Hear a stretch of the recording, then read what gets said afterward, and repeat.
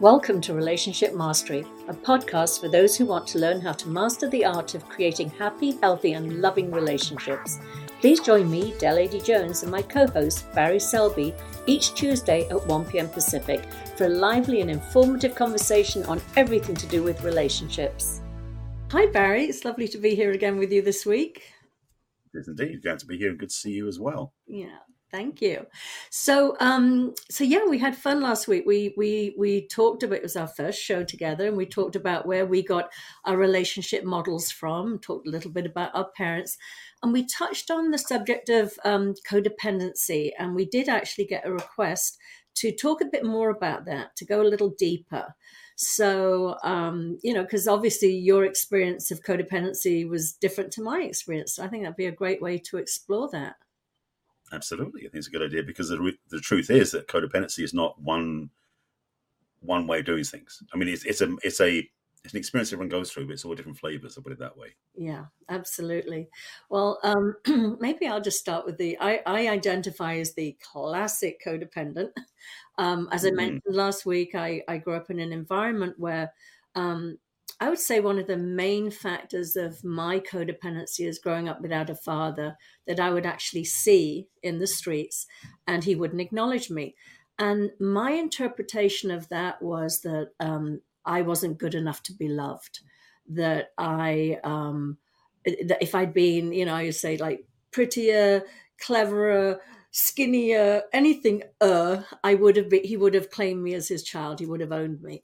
So what that did is it set me up with that feeling that I needed to be with somebody else, as you said last week, and I often use the same phrase, to complete me, which often meant I thought there were qualities in somebody else that I didn't have, which was, as we know, is a complete innocent mistake. We all have everything within us. But some of us have this thinking that has us hold back. So the way that my codependency manifested in life, and this is also quite interesting because sometimes people think codependency means that you are like so dependent on another person.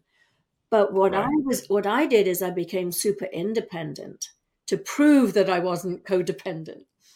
But I still had some of the classic traits like people pleasing. Very much, and that's a training as well. My mother was a caretaker. We had homes for mentally disabled people and handicapped people and mentally ill people. And so it was always about negating your own needs and putting other needs first. So that was another way I showed up. And as I said, that needless and wantless, I don't know if that resonates with you, but I didn't want to drive people away. I wanted to keep them happy. So not just the people pleasing. I actually pretended I was needless and wantless. I made no demands on another person because what if they said, "Oh, that's too much, I'm leaving you." So it just showed up in so many different ways for me. So I'd love to hear from you. And we can keep going backwards and forwards because I've got a ton more, but tell me. Got a bucket full of them. Yeah, really. Thank God they're in the past, but I can Indeed. But tell me how your codependency showed up. Well, I was going to say one thing that I'm saying in reflection to what you just said is there is a certain sense where oftentimes our external presentation doesn't match our internal reality. Exactly. And so codependency is one of those things that does that. And I know for myself, I was always basing my value upon whether or not other people like me or not. Yeah. Mm-hmm. And that's really the classic paradigm of codependency because we externalize all our feelings on other people. Mm-hmm. And I did that a lot when I was younger, because being bullied in high school, that really put me in a place where I didn't feel okay. I didn't feel good enough. I judged myself because of how people perceive me rather than actually from how I knew myself to be. Later on, knew myself to be. Mm-hmm. So, and being around the girls, they were taking pity on me.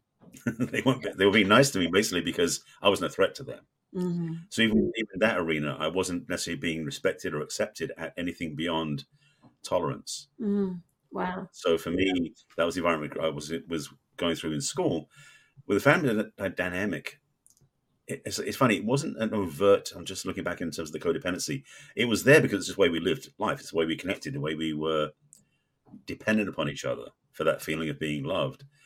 but it wasn't necessarily his classic patterns of it so much as it just was the way life is. And I think, to be honest, the majority of people, if they're willing to report this in public, had the similar experience where the home environment just was so enmeshed with each other because that's the way they thought, because there was some way I thought, that love was expressed, the way that relationships worked, the way the family dynamic was, is that we functioned that way because anything else would be somehow the antithesis or the rebellion against the family dynamic. Mm. So to be like happy and pleasing other people because I wanted them to please me, is this give and take thing, was very enmeshed in that sense because it was, saying no wasn't a thing we tried to do, did very much, because that was always like saying no may make people think less of me, so I don't do that. Mm-hmm. That's Yeah. what I was definitely a people pleaser that way too. Yeah. So yeah, I had a few things to work on. You know what I love? The reason I love these conversations with you is because we had such a different upbringing, and Hmm. yet we both relate to codependency, but in such a different way. As I explained last week, my mother, I never witnessed my mother, excuse me, it's a little croaky here. I never witnessed my mother in interaction with a man. My Hmm. mother had been married initially, so my older siblings saw her in a relationship. But with me, I only ever saw my mother in two relationships, one with my father and one with my younger sister's father. And the men weren't in our lives. So I saw super independence. Um, Yeah. or or it looked like, I'm sure there was massive amounts of codependency there, but it Right. manifested in my mother in the I'm independent, I don't need anybody, because of a fear of her codependency. And that's what I also learned to do. I mean, I remember when I was a child, I remember drawing a picture of, well, when I'm married, I'm going to live on this hill with my little house, and my husband's going to live on this hill in his little house, and Yeah. he can leave his toothpaste and toothbrush at my house. That was my model of super independence. But as I said, deep inside, there was this massive fear of abandonment, which I think is a shame and abandonment are the underpinnings of codependency. Shame that you feel there's something inherently wrong with you, that you're unlovable, in my manifestation of codependency. And the other one was this absolute fear of being abandoned, because I'd been abandoned by my father. So I was that classic. How it also manifested, besides the ones I just mentioned, was I needed to be needed. To me, if I was Oh yeah. needed in a relationship, that was my insurance. They won't leave me if I'm needed. So I Hmm. tended to you know give everything to the other person to sort of keep them, like, not wanting to leave me because, oh, my needs are getting met here, I never get any pushback. Or the Hmm. other one was they were either maybe had struggled in some area, maybe it was addiction, maybe whatever that area was. And I was the sort Right. of, damsel in shining armor, not the damsel in distress. And I'd rescue people again, because then I thought if they need me, they won't leave me. So, does any of that resonate with you? I never had a fear of abandonment because I wasn't raised in that environment. Yeah. So first of all, that thing. However, the behavior was not much different because I was basically being around people because I wanted to be liked. So it Mm, wasn't about the fear of abandonment. It was about being valued or liked was my prize by doing what I did. yeah. So even though I was also wanting people to be around me and wanting to connect and oftentimes overdoing it and becoming almost saturating them too much because Mhm. I wanted them to like me. But Yeah. it was about approval. It was about being liked. That was the underpin for me. Mm, So again, same behavior, but different underneath for both of us. It's interesting because we do have our own unique path, as everybody does, to learn through and to grow through. But so even though we maybe have behavior that looks similar to other people's, the reasons why can be very different. yeah.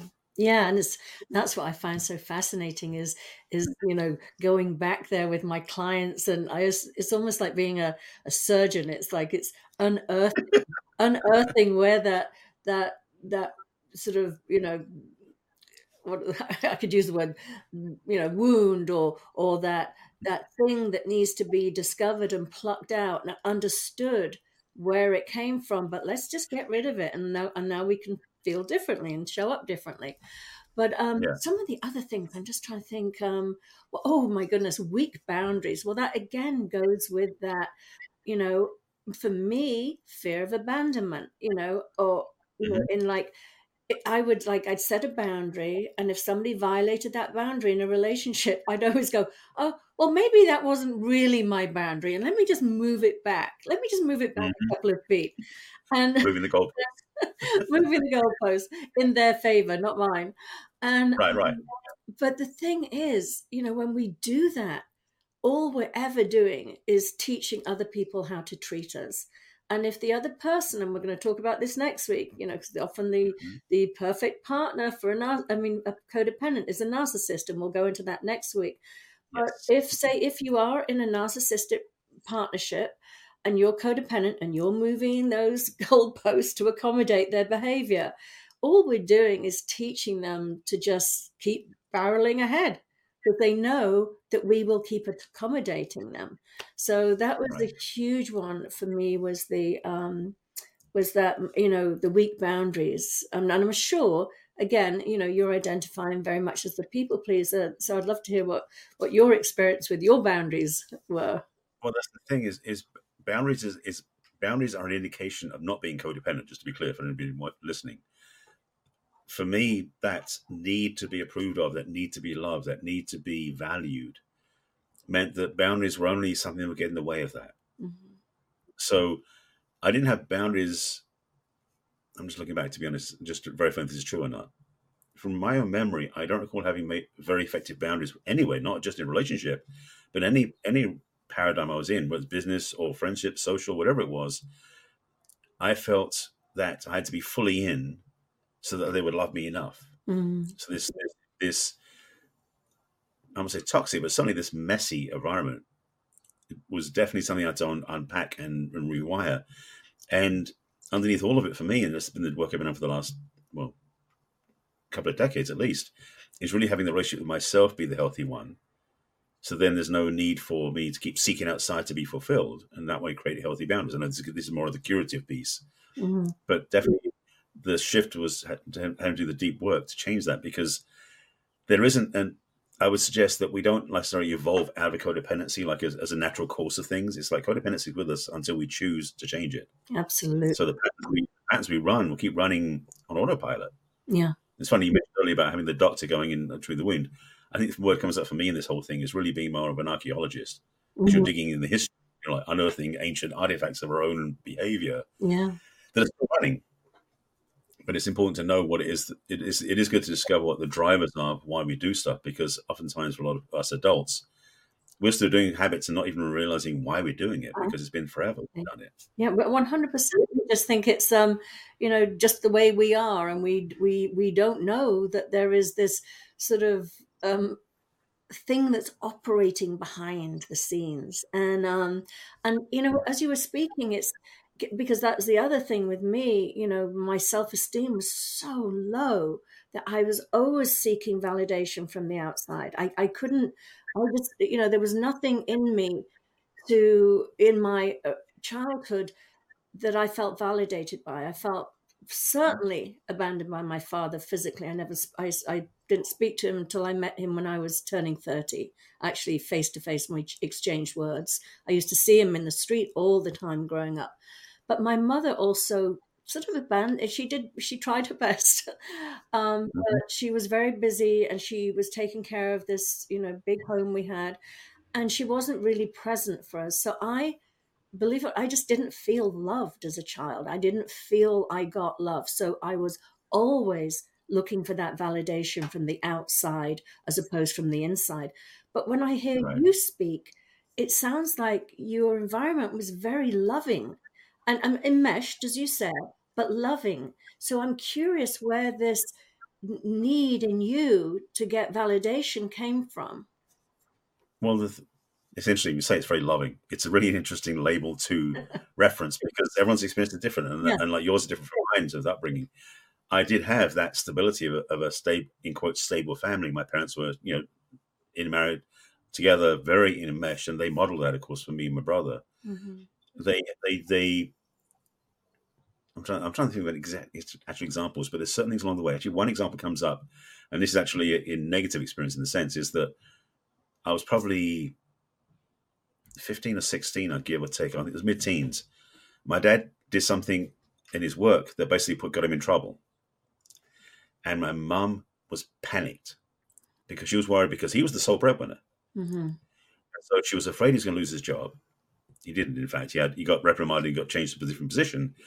But the fear that came up in her because of what happened was so blown up because of that dependency thing that was going on between the two of them. Now, of course, my parents definitely came through that codependent and the old paradigm from the 40s and 50s, where there was the mother was the wife would be a stay at home and would raise the kids, and the family very domestic, and the man would be the breadwinner. So that was the culture that I was raised with, Mm-hmm. and that moment in time was the most panic I ever felt too, because I felt my mother's panic Mm-hmm. and that fear came up because her family had been very like smooth sailing for a long time. That one moment, even though it didn't ultimately change anything really, except the income went down a little bit, the fear that came up because of the possibility of the hiccup in the calm waters, so to speak, Mm-hmm. so, created such a ripple effect, a reactive place, that my mum didn't trust my dad for quite a while. Mm-hmm. And that put me and my brother, or well, I can't speak for my brother, put me on edge to a degree as well. Is like I wasn't so sure because up to that point, everything was trustable, as far as I can put it. But again, that needing to be approved of and being liked was kind of the. Sorry, I'm just seeing another thought coming in, so I'm going to get that one in a second. Put that on the side. This thing Park it. was yeah, exactly, was coming through, and to switch over that one for a second, coming from this somewhat minority of that place. I mean, I come from a Jewish family in England, and where I lived in London, we weren't in the main Jewish community, Mm-hmm. and we weren't in Golders Green back then, which kind of was the main place for it. But we were in the East End, and I remember there was this sense of being very much isolated because our synagogue was only a couple of miles from where I lived, but it felt like we were all, and this is totally my own inner stuff. Nobody said anything. It wasn't visual, there was no notification, but I carried this sense of being under the thumb or being under the watchful eye when I was going to the temple. Mm-hmm. There was something about not being accepted, not being liked, which is what fueled my need to be liked and approved of. So not only my family, but in my religious upbringing, there was this, it didn't feel relaxed Yeah. for me. Gosh. I'm saying it. Yeah, it's waking me up to that. Yeah. It's interesting as you're mentioning that. I see that there is a correlation between some of our experiences, and for me, it was not just the sort of dysfunction within my own family situation, but Hmm. being illegitimate back in the 1950s. It was 1959 when I was born, so it was the early 60s, but it certainly wasn't California and the whole hippie thing. It was Right. puritanical Wales. But I felt that when you were describing the area you grew up in, and you were a minority in that area, that's, I think, where we do feel, because I definitely went to a little village school. I lived in the countryside, and my father lived in the village with his family. But we would go to the village school, and in the village school it was very, very, the words bastard and illegitimate were used quite a lot, not just by the children but the teachers. And Hmm. so for me, that fear of being judged, and I mean, we all have it. We're primal. We want to connect. Right. We want to be in our tribe. We want to be in our community. And I think when that is not safe as a child, that's where you pick a lot of that people pleasing habits up. Absolutely. That's seeking to be accepted, to feel Hmm. safe. I mean, for me as a young child, I didn't feel safe. So I had that, hyper awareness, hyper tuned in to everybody around me. It was all about reading somebody else, reading their cues, their body language, their look in their eyes. Do they like me? Or are they going to reject me? Are they going to be cruel to me? So we develop that hypersensitivity, and it's sort of interesting. We become master manipulators in getting and Well, charming and trying to get people to like and accept us. the thing for me, just because that was the thing that's different, again, we all learn different ways, is I, to a large degree, to be honest, spent much of my time ignoring what I was learning. Mm-hmm. Like I wouldn't learn to be better at detecting people or noticing people. I would like go, hopefully this person will like me instead. And then I get wounded or hurt by that person. Go the next one, like maybe this person will like me instead. So I was never so cautious as maybe as you were learning to be. I was actually much more, it's like, please like me. It wasn't that overt. Yeah. But that was what was driving underneath, was that need to be loved, to be liked by other people, because I didn't at that time feel safe enough to love myself, to care about myself. So, of course, we weren't raised with those values. So that, I would say hunger is a bit of a strong term, but certainly that neediness was in my awareness as a kid. And especially when I got responded to by bullying and by violence from other kids, it really knocked my sense of self out of whack. Mm-hmm. And that was also because of the Jewish thing. I was probably one of 4 Jewish kids out of us about 700 kids in the school. Oh my goodness! So even though we didn't look different to other kids, we were seen differently. Yeah. And of course, it was the excuse. This is the thing. Just a step way above this for a second. There was definitely a tendency in culture and in behavior to demean the other type of people who were not like us. Mm-hmm. That's kind of why into our societies, and certainly into our governments, the way they treat us sometimes. Yeah. So I understand that's a bit of reality. It's not like that they were looking for that, but just that was the used as the leverage to create. And again, stepping back for a second, I know these boys who were bullying me were doing it for their own self-support because they didn't feel worthy probably either. But as an 11-year-old, I couldn't fathom that out. So I didn't know the big picture because, again, we're kids. We don't know these things. Looking back in hindsight, it's so much easier to see the truth. But, we can't exactly go back and fix it that way, although we can. Yeah. Oh, absolutely. We can. We can, every day is a fresh start. There's another couple of things I also wanted to touch on in what I identified in my codependency. And that was 2 things, actually. One was settling for crumbs.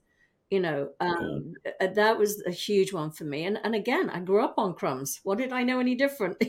A little bit of, I remember being in a very, very abusive relationship, emotionally abusive, and a lot of the gaslighting, and we're going to go through all these subjects in later episodes. Oh yeah.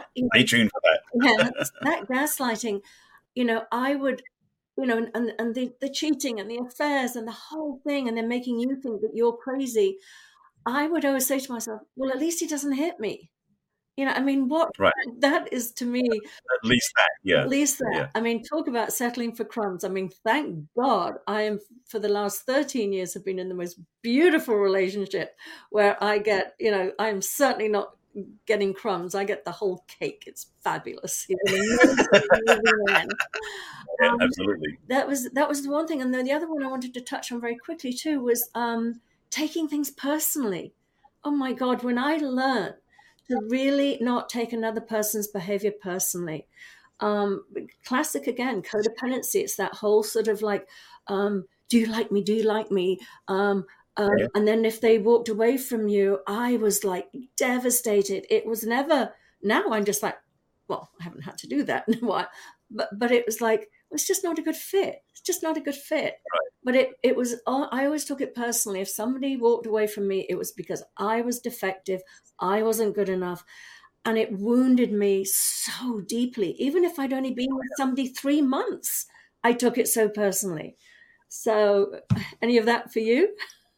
Oh, definitely. That sense of being, as I said, being liked was kind of a key thing. And that also meant that people had to,